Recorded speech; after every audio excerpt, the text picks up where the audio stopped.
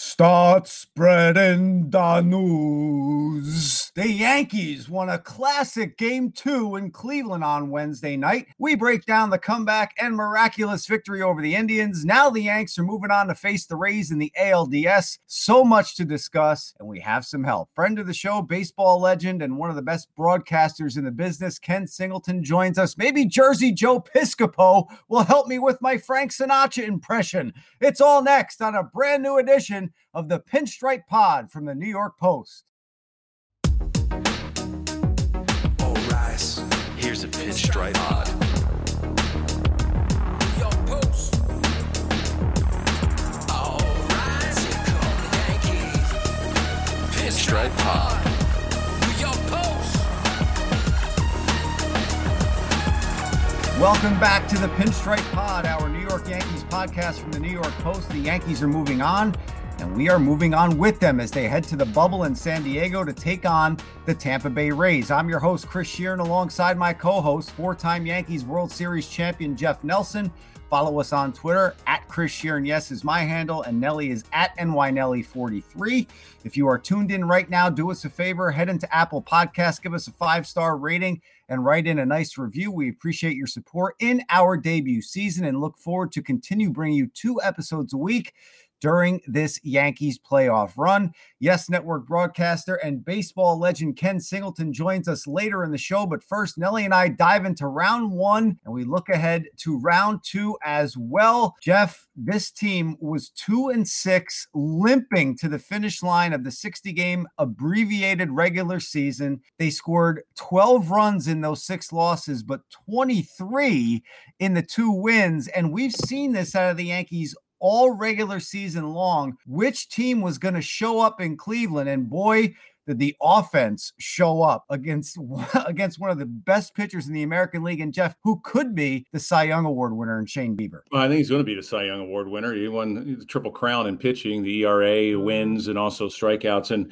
I think that's the biggest surprise is that he comes out and he gives up 7 runs in 4 2/3. And with the Indians having the best pitching staff in the American League, that was a shock to me that they really didn't show up. But, it reminds me a little bit of the 2000 team when I was there and we lost the last 6 games. We got swept by Tampa and we got swept by Baltimore and we backed our way into the playoffs. And I think we only won 86 or 88 games, whatever it was. And, everybody was calling us old and, it's time for a new team to win. There's no way the Yankees are going to repeat. And the Yankees this year did the exact same thing. They limped their way into the playoffs. They were supposed to be one of the best teams in baseball. And it's just a matter of what seed they were going to get. And I thought, okay, out of any of the teams, either the Twins or the White Sox or the Indians were one of the teams I didn't want to see the Yankees play. And they come out and they show up in the first game. And I think the home run by Judge was huge. You knew Garrett Cole. I mean, I don't think you knew Garrett Cole was going to go out and do what he was going to do. But obviously, this is one of the reasons why they signed him. But, it just shows that I think playoff experience really helps. And with the Yankees and a lot of those guys on that team having the experience and knowing how to treat a playoff game as a regular game instead of making it too big. I think what the Indians did, they tried to do too much. And they tried to make the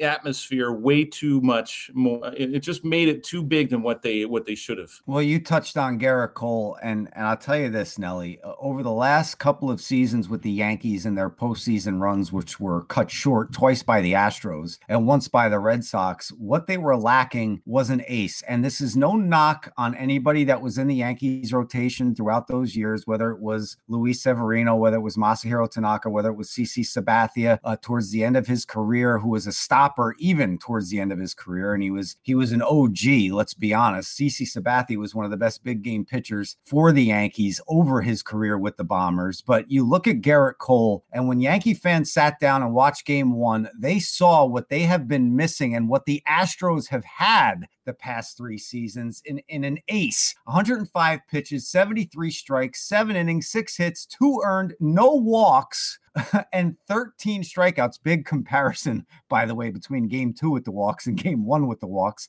on both sides. 19 walks between both teams in Game 2. Cole with no walks in Game 1. But I don't want to deflect attention away from the ace that he is, Nelly. And you could see that this is what this team has been missing the past 3 seasons. Well, I think he cemented himself. I mean, I don't, it's one start, but I mean, he cemented himself as I guess, a true Yankee. I mean, you hear so many times throughout the years that, yeah, you can have great regular seasons as a Yankee, but you're never a true Yankee until how you perform in the playoffs. And when you perform in the playoffs, then that shows the whole Yankee fan base and media that, you know what, he belongs in New York. He can handle being a Yankee. He can handle the media, handle the fans. And, even though there wasn't any fans in the stands, and I think that really benefited the Yankees, maybe it hurt the Indians. They didn't have a crowd to feed off of.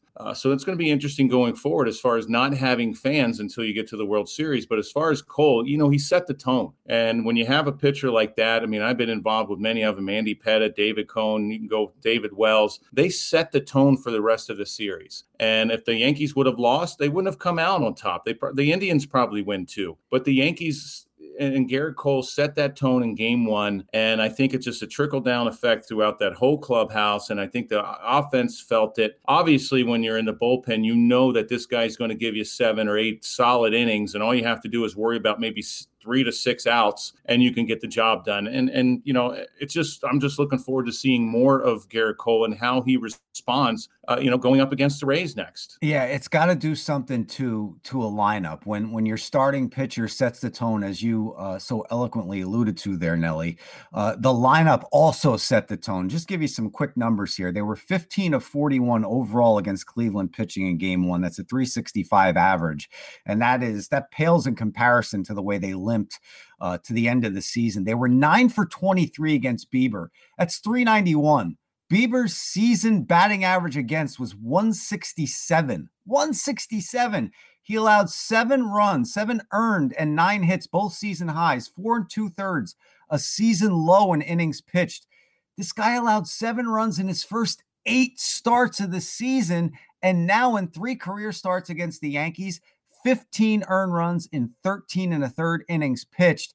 LeMahieu and Judge, as you mentioned, Nelly, set the tone, base hit, home run, and then it was off to the races after that. But we can't pull the rug over other guys like Brett Gardner and Gleyber Torres. It was like smelling salts were held under their nose. They combined to go 7 of 9 for 6 ribbies. They had 2 homers, 1 each, and a double for Gardner, too, who had an unbelievable game. You were wondering why he was in the lineup. That was why. It just shows I'm such a big advocate about regular season numbers that, sometimes they just don't matter. You have great players that have great seasons and they go into the playoffs and they just don't show up. And, Bieber maybe made the situation too big. I mean, he had a great season. He goes out and puts a lot of pressure on himself. You see the Judge home run. It was supposed to be a fastball away. All of a sudden it leaks out over the middle of the plate and he hits it to right center field. And, there was a lot of pitches that missed location, and that wasn't Shane Bieber during the regular season, but during the postseason it's a little bit different. Sometimes you grip the ball too hard. Sometimes you try to do too much. You make the situation bigger than what it is. And I think that's what the Yankees did. They slowed the game down enough. And it's funny you say slow the game down, but you have to slow the moment down. You can't get wrapped up in the moment. You know how big the game is. It's a short series. Anything can happen. But the Yankees did just such a great job of slowing the moment down and really not panicking and not putting pressure on themselves that they didn't need to do, like Cleveland did. Let's move on to game 2, Jeff. And the Yankees, in their history, comeback wins in the 9th inning or later just 3 times. 1939, Joe DiMaggio won game 4 of the World Series against the Reds. 1977, our buddy Willie Randolph, ALCS game 5 against the Royals. He had a sac fly to end that one. And DJ LeMahieu, of course, in game 2 on Wednesday night with his base hit, which would eventually be the game-winning RBI. First thing I have to ask you about this, though, and I really want to get your thoughts on it because you're a former player, and to see what Major League Baseball did to Tanaka and to Carrasco, to delay that game with no rain and then to start that game in a monsoon for both of the starters. I mean, that was just such an awful decision and a bad look for Major League Baseball. It's embarrassing during the regular season when that happens, is because you have 2 quality starters, and to go ahead and do that. And, even with a short season, you're risking injury even more so. And then all of a sudden you're going to do it in the playoffs. And it's absolutely disgusting. I think it was a terrible job. I tweeted it out. What a terrible job, whoever decided to start this game. And then all of a sudden you're shutting the starters down. And you could see it affected Carrasco on the other side, and maybe not so much in Tanaka, because Tanaka actually settled down a little bit. He had a terrible first inning and then settled down just a little. But, you had a chance for that rain delay to be even longer, and then you lose both starters. And then all of a sudden it becomes a bullpen game, and it's a mockery. So I can't believe that happened. And, it's something that I'm really surprised that it did, because usually they try to avoid that. I mean, having starters warm up at all until they know they have a window that they can start the game. 19 walks in this game. We waxed poetic just before moments ago about how Gerrit Cole had no walks in game one, 19 walks between both teams in game two. It was just hard to get through in a game where there's that many walks. But let's focus back in on the Yankees offense once again. They scored 12 runs, a dozen runs in game one. They scored 10 runs in game two. Gio Urshela, I mean, you can't say enough about this guy. There aren't enough superlatives, Nelly. Not only what he did at the plate with the grand slam off Karinchak in the top of the fourth to give the Yankees the lead, to seesaw them out in front. That guy gave up 1 home run in 27 innings pitched this season. Tremendous reliever, and it was a great at-bat and a great pitch that he threw to Urshela, and he gets the lead off, or not the lead off, but the single after Stanton walks, leading off the ninth to get that rally going. But right before that, he saves runs, turning a double play from his rear end, making a tremendous diving play at third. To me, he's the player of the game. I mean, you can give it to a lot of players in that game, Nelly, but he got the championship belt in the post game locker room for the Yankees. He was my player of the game in game two. Well, the defensive play that he made, I mean, obviously hitting the grand slam, but the defensive play that he made to turn that double play, that could have been a base hit. It could have been another run. Maybe Cleveland keeps stacking on runs in that inning. He's a tremendous third baseman.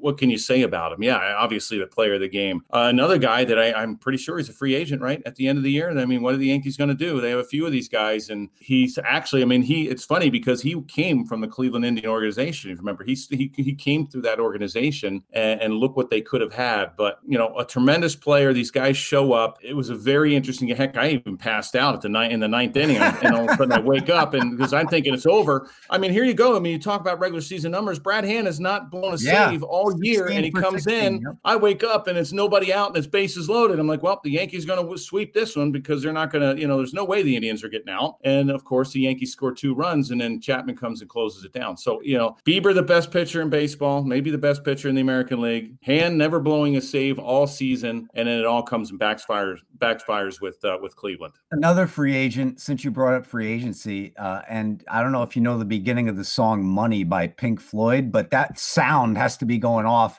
in DJ LeMahieu's agent's head because every time this guy gets another big hit, Jeff, he just makes more money for his next contract. It's amazing. I mean, you watch him, and it's almost like he's unconscious. Is he? That's why they call him the machine. Yeah, I know. I mean, he's just like, does he breathe? Does he even make any kind of? You don't see any smirks. I mean, everything is just business with him, and it's like this guy just goes and about his business all the time, and you're like, okay, maybe you have to hit him in the head to wake him up because he's not waking up. But this guy's an incredible player. I don't know what they're going to do with him. I don't know if he has aspirations of going out on the market. I mean, you might as well, but I hope the Yankees wind up signing this guy back. I mean, such a catalyst in this lineup. If they lose him, that's probably the biggest loss in this offensive lineup. Well, you guys have been gentlemen, and I talk about you and Jake, and you're not bringing up the group text where I said Sanchez should have been sitting on the bench in game 2.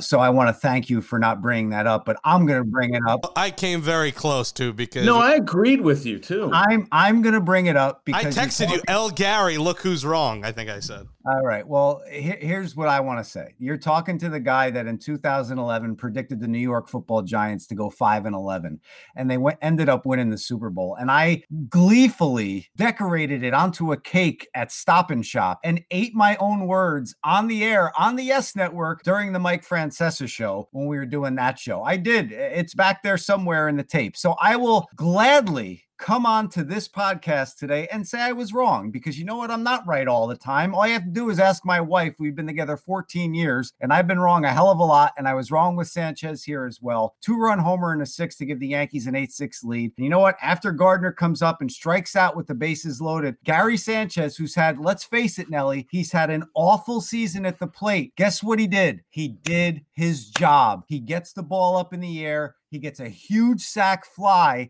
to tie the game at 9 before DJ LeMahieu comes up. Now, look, I know he has his shortcomings behind the plate as a catcher, but the reason why, and Jake texted this to me last night, and he's spot on. This is the reason why this guy's in the lineup, and it's because of what he did last night. Yeah, with a terrible pitch by hand, he gives him a fastball that he's able to lift up in the air. I don't understand that one, but I was surprised that Sanchez was in the lineup. Obviously, you see what he does offensively, and he hits the ball in the air. The ball was blowing out to right field, and it just kept carrying, and it got out. I still really don't like him behind the plate. I think I texted you watching the game, and him down on one knee, to me, he steals a lot of strikes. I know there's the analytics say, hey, he's any low strike, he's one of the best at getting. That's when he's right, probably centered. I mean, you can see him. He slides so much behind the plate. I mean, his whole body slides when he goes to catch the ball instead of just reaching out his arm. And I think that's why one of the reasons why the umpires don't call a lot of strikes, especially when he's on the outside part of the plate and he slides his body over to catch it. And it's probably a strike. I mean, you look at the ball in that little box, and the umpires wind up calling the ball. So Higashioka is a lot better catcher behind the plate as far as framing. He is. But offensively, you could probably go Higashioka and not lose anything because everybody else is clicking. But, you look what Sanchez has done. I mean, you're not going to DH him because you have Stanton. You can't afford to put him in the field. But, I understand which way they go and why they need Gary in that lineup. See, that is exactly what I thought after that game 1 offensive outburst, that I said, hey, you could probably start Higgy and have him catch Tanaka and be an asset back there defensively. Just what you said, Nelly. Spot on. We're running out of time here for our first segment. And before we bring Ken Singleton in, and by the way, Jake, just so you know, I mentioned Mike Francesa. He seems to forget when he was on the air. He seems to forget certain times the things he said. I just want to show our fans that I don't forget what I say and I don't hide what I say. So it's out there, and I admit when I'm wrong, and I was wrong. I was absolutely 1,000% wrong. But before we get to our buddy Ken Singleton, Nelly, let's get a Nelly's nugget about maybe a postseason clincher that you have throughout your time with the Yankees. What do you have for us today? Well, we'll go back in 2000 when we backed into the playoffs, and we went out to Oakland to open up the division series. And, when they do interviews, it broadcasts throughout the whole stadium. And I think the A's maybe messed up because when they had their pre-interviews, a few players out there went on the mic, and we actually heard it that, the Yankees are old. It's our time now. They backed into the playoffs. There's no way they're winning 3 in a row, and we can see us taking this series. So we knew it, and we always did our business on the field. It's just like when the Mets did the same thing in the 2000 World Series. They talked trash, and look who won. But we had a clubhouse guy, and in Oakland, the clubhouses are so tiny, and especially the visitor side. I've never been to the home side. And our clubhouse guy, his name was Mike. I think his last name was Thomblum, but it was little Mikey. He even came out and told a bunch of players before the season even started. He says, you know what, you guys are going to go down. This is the visiting clubhouse who we're supposed to tip at the end and supposed to take care of us. He goes, oh, you guys, this is the A's season, and you guys are going down, because we opened up out there in games 1 and 2. Right. Well, wound up going 5 games. We go back to Oakland, and he's still all smiles, thinking that, this is going to happen. And the next thing you know, we wind up winning game 5, and every single player on our team knew what Mikey said. Mikey locked himself in his office and did not come out, and we absolutely destroyed his locker room. Every piece of food, alcohol, champagne, Cokes. They pretty much had to rebuild that whole place. We tore it up, and we were splashing stuff on his door, pounding on the door, telling him to come out. And that's just something that as players, we act like little kids once we clinch. It's just like the Twins. The Twins losing 18 consecutive postseason games. The A's can never seem to catch a break either. But when they start talking trash, and you're going to sit there and have us celebrate, we didn't eat any of that crap that they put out for postseason, but it was all over the ceiling and all over the locker room and all over his door. And we made sure that he knew that, you know what? You don't talk trash in the beginning of the season. Kind of like Jake's Mets in 2000. You don't talk trash before a World Series game. Jake, your thoughts? Well, that's not very nice, but I was curious if on that door there were remnants of poop, because it is a tradition Well, I mean, I think we had Mexican that night, so there could have been some, refried beans that kind of look like some feces that were on that door. Oh boy, it always goes back to poop.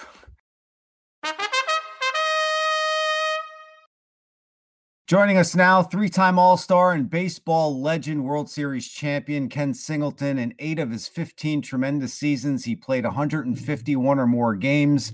The man never needed a day off. He is now an analyst for the Yes Network. He was one of the best on the field playing, and he's one of the best analysts off the field as he jumps aboard with us once again. Ken, thank you so much. I guess I'll just start by asking you if you were surprised by the offensive outburst against the Cleveland Indians in this wild card round with the Yankees. Well, in a way, yes, and in a way, no, Chris. I would say, of course, the Indians had the so-called best pitching coming into the postseason in the American League as far as the team ERA and the ability to strike people out. But we know what the Yankee offense can be like when it's really clicking. And it just seemed that they had gone through a drought, and now maybe they were able to turn on the switch. Not many teams are able to do that.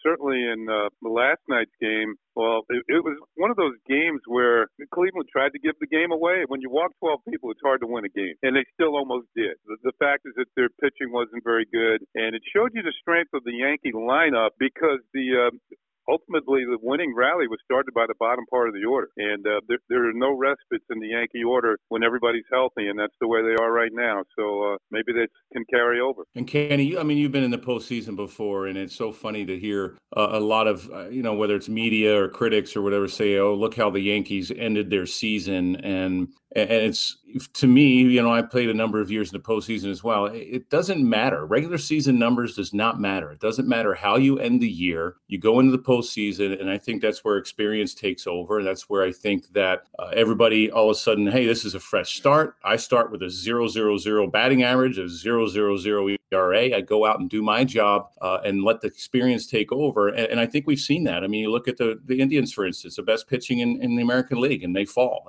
Bieber, the Triple Crown winner as a starter, he failed. And the Yankees ending the way they did, they come out and they start rolling offensively. And no doubt Cole was Cole. That's why you signed him. But regular season numbers just don't matter when it comes to the playoffs. Yeah, I agree with you wholeheartedly, Nelly. And I think I can go back to some of the teams you were on with the Yankees, in particular the 98 team, that great team that, just ran over everybody and won 125 games overall during the season and postseason. But I think at the tail end of that year, in the regular season, you guys weren't playing very well. And if I'm not mistaken, you can correct me if I'm wrong, Joe Torre had a talk with you guys and said that if you continue to play like this, you're not going to be around the postseason very long. As well as, I think that's what happened. And you guys turned on the switch and just bludgeoned everybody in the postseason and went on to win the World Series. And, a lot of people think that's the greatest team ever, the way they played, 125 wins and 50 losses. That's just an amazing year. I think you're right about turning it on in the postseason. I don't think that younger players early in their career are quite capable of doing that, but I think the veterans are. And I think that's one reason why Aaron Boone went with Brett Gardner over Clint Frazier. I think he went with a veteran, and the move proved out to be right because Gardner had a good 2 games and also played well in the field like he usually does. So that was the correct call to go with Brett Gardner. A lot of people thought Frazier might have been the one, but he closed the season 1 for 21. And when you ratchet up the postseason, that's even more pressure on a younger player. Kenny, you brought up Nelly's 98 team and the Yankees in the late 90s. They would work a starting pitcher and get into a bullpen real quick. And it was the quality of at bats against pretty much the AL Cy Young Award winner in Bieber in game 1 that really struck me. His out pitches, that ridiculous curveball that he has, and the Yankees were able to lay off that, and they were able to work some at bats after the early aggression by TJ LeMahieu and Aaron Judge to set the tone. But it was those quality of at bats that really struck me in that first game. Yeah, Chris, I would agree with you. And I think one of the Yankees worked their game plan perfectly. I think they laid off that breaking ball. Bieber gets a lot of strikeouts on those pitches that look like strikes and then they end up in the dirt. I can recall years ago Earl Weaver screaming at us, "Don't swing at the breaking ball in the dirt." And the Yankees didn't do it. They forced Bieber into bad counts, and then they jumped all over fastballs. Of course, the first pitch he threw the Judge was a fastball, and it was 2-0. So I just think that the game plan for the Yankees worked. In fact, I think I read where Bieber, 60% of his breaking balls actually were out of the strike zone, but he throws it so hard that hitters have to react to it. And a lot of them, you get a lot of those check swing strikes. And the Yankees were able to just lay off of it, got him in trouble, got him out of the game, and eventually were on the cruise in Game 1. One thing about the Yankees winning last night, it was a much tougher game for them to win. They didn't play their best game, but it goes to show you what good a team that they have. It's almost like they can play any type of game you want to play and win now, and that's what you're going to have in the playoffs, especially as they move on and face the Rays. Now let's go back with Gardy. I mean, going in, they have 5 days off before the division series starts, and I don't really like how teams. I really don't see that you can script a postseason game, and not like the regular season where the starter's going and this is a reliever that you're going to use and the pinch hitters and all. And I think the feel of the game plays a bigger part in the postseason. And I'm really happy that Gardy did start because you're playing the hot hand. You see him playing going forward. I mean, just rolling with that hot hand and just let the feel of this postseason carry Gardner in the way. Well, I certainly against the right-handed starters, but they're going to get Blake Snell in Game 1, and you might want another right-handed hitter in there in Clint Frazier. You bat him down in the lineup 7th, 8th, or 9th, and hopefully he'll run into one because he's got a really quick bat. There's no doubt about it. And you want to give him a chance to contribute. You don't want to completely shut the young man out. Now, I know that, depending on bullpen usage by the Rays, Gardy could still get in the game. Certainly, if the Yankees have the lead, he's going to get in defensively. So it's not as if you're going to completely shut Brett Gardner out of Game 1 if the Yankees have the lead. He will play, especially on defense later in the game. So, and you know what? He'll be ready, and he'll understand. I think he knows that Blake Snell is no picnic for any left-handed hitter. So if Frazier gets to start, I could completely understand that. Snell's no picnic for righties or lefties. He's an equal opportunity. He's an equal opportunity pain in the neck, Kenny. I don't want to bury the lead here either. I know the offense really showed up against the Indians, but I gotta ask you about Gerrit Cole. And here's the difference, I believe, Kenny, between the Yankees this year and the Yankees in 17, 18, and 19. And it's the guy at the top of the rotation and what he was able to do against Cleveland. And I want to take you back to the 3rd inning in Game 1, 3-1 Yankees, 2nd and 3rd, 2 outs for the Indians. And this is the crux of everything that's happened to the Yankees in the last 3 years. This is where they didn't have that ace who would step up and was able to just have a lockdown inning. And Cole faces Carlos Santana, who's a tough lefty.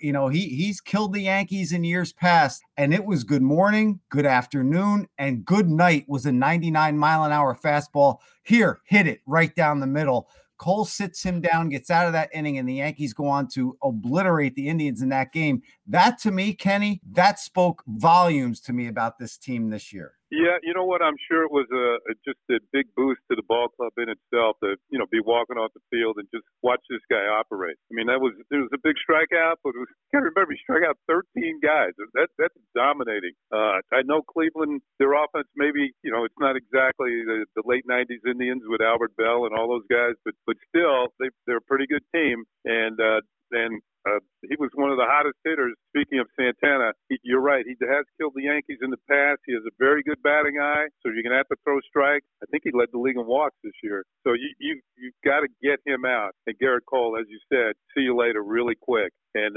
just to get out of that jam so quickly. And I'm sure it gave Cole a boost of energy as well. And then the Yankees just rolled from there. You're right. To have that Game 1 guy. And number 2, the Rays feel they have it in Snell. The Yankees now feel they have it with Gerrit Cole. And one thing, if the Astros keep going and the Yankees eventually meet them, Cole is on the Yankees side now. The Astros don't have it. Well, Kenny, what does that do for an offense? I mean, I think it's a tone setter when you have somebody like Cole. I mean, you've played with teams, Dennis Martinez, Jim Palmer, Flanagan, McGregor. I mean, you played with some dominant starters. What does that do as far as a position player knowing that, hey, we got our ace out there and we have a great shot of winning? I mean, what kind of tone does that set or positive vibe does that set through the team? Yeah, I will tell you guys a quick story. In the playoffs in '79, we had a chance to win a game and go to the World Series, and we kind of blew the game.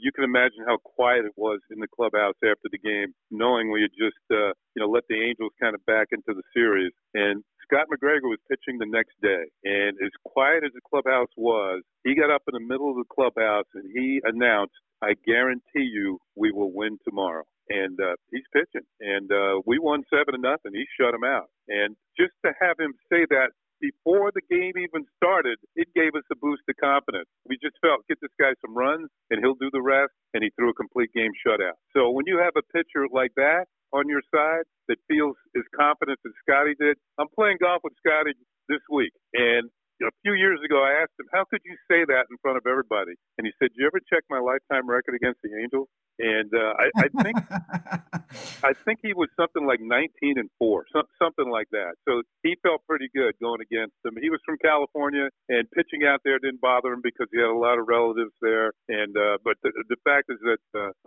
he was great. He did it one other time. That particular year, '79, we blew the World Series. We were up 3-1 and lost, and he lost Game 7. We got up 3-1 on the Phillies in the World Series 4 years later, and it was his turn to pitch. And after he warmed up in Philadelphia, he walked in the dugout and said, "The World Series is over." And he went out and pitched a shutout again. We won, I think it was 5-0. But I just felt that he was our best big game pitcher. And I think Garrett Cole has the same sort of qualities with even more power. Scott McGregor was more of a finesse pitcher, but Garrett Cole can be completely dominating in a game as he was. Is he that confident on the golf course? You know what? We're going to find out when I play with him. He's pretty good, though. He's a pretty good player. So we're going to have some fun. Kenny, the Yankees have a 4.84 team ERA against the Rays, and they've only hit 218 as a team against them in 10 games. Now, as my co-host just so astutely pointed out, throw out the regular season numbers. The postseason is a different animal. You said the same thing. What are some of the concerns for Yankee fans moving forward now as they face the Tampa Bay Rays, who they went 2-8 against during the regular season? Yeah, well, the major concern are the three starters that will do the bulk of the work at starting the games for the Rays. Snell, Glasnow, and Charlie Morton. So those are quality pitchers, and they can hold you down. So I think from a Yankee standpoint, you're going to have to play tight on defense. Every opportunity you get, which might not be that many, you got to try and cash in somewhere. Even if it's just putting one run on the board along the way, you got to do it. And then your starters have to answer. Cole can do it. I don't think Tanaka was at his best last night. I think he was kind of bothered by the conditions at the beginning of the game. And the Yankees are going to have to find a third starter to match up with Charlie Morton. These guys are quality. There's a reason why the Rays handle the Yankees pretty well during the course of the season. Plus, I think the Rays hit better than they usually do against everybody else. I just think that they hit the Yankees well, particularly in Tampa Bay. I'm kind of glad that they're playing in San Diego and not playing down at Tropicana Field. I think the Yankees are happy about that too. Yeah, Tropicana Field just seems to be a place where the Yankees don't perform well. I don't know what it is. To me, it looks a little dark in there. It's just that the lighting doesn't seem that great, and maybe they have problems. These guys throw pretty hard. Maybe they have problems, but Yankees have hard throwers too.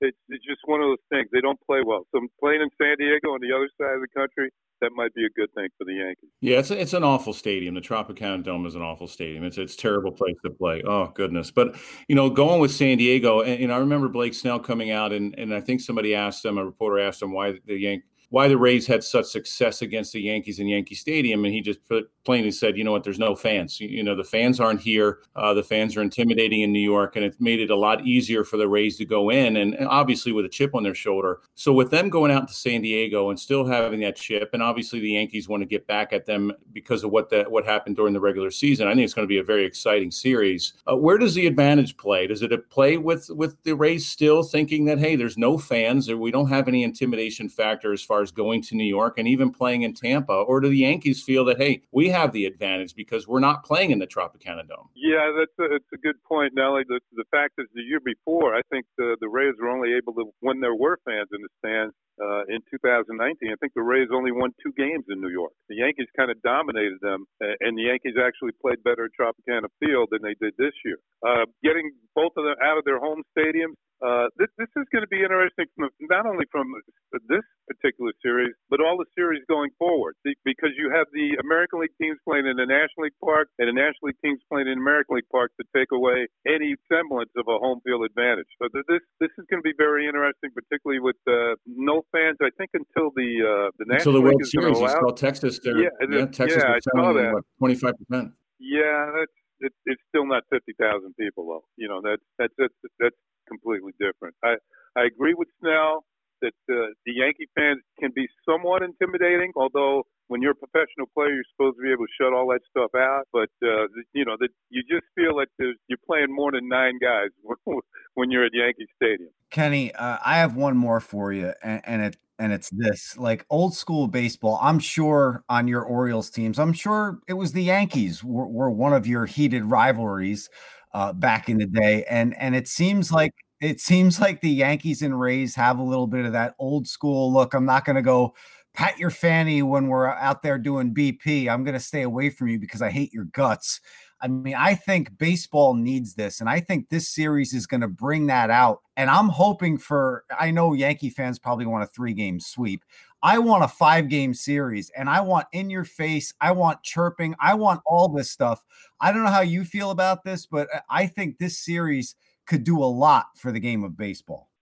I think you're absolutely right, and in particular, it might do a lot for the Tampa Bay Rays and their fandom. Maybe it'll get those people down there going to get a new stadium for these guys. After all, if you remember years ago when Seattle beat the Yankees behind Randy Johnson and the young A-Rod, that saved baseball in Seattle and got a new ballpark built. I don't know if it would go that far here in Tampa Bay, but it could. But the Rays would have to win, and I don't want that to happen. So I think you're right, though. There's already bad blood between these two teams. I mean, you had Chapman throw a ball over the head of Broussard this year, and that was awfully close. That was kind of scary. And they've been hitting guys the last couple of years. You're going back to CeCe, and I think. In particular, this year, the Rays and the Yankee rivalry was more heated than the Yankees and the Red Sox have been in the past. I don't know if we'll ever get to that point because the Red Sox and Yankees have been around forever. The Rays, they've been around for a while, but not that long. So I just think that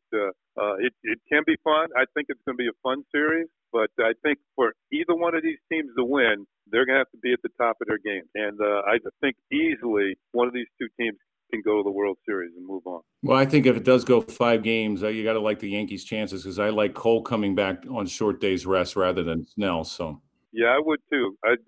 Although for me, as quickly as you can get them out of there, the better because it helps your team. You get a little bit of rest. You can rest your pitchers up for the next series. He's number 29 in your programs. He's number 1 in our hearts here on the Pinstripe Pod. Kenny Singleton, thank you so much. It's always a pleasure to talk ball with you. Thank you, Chris and Nelly.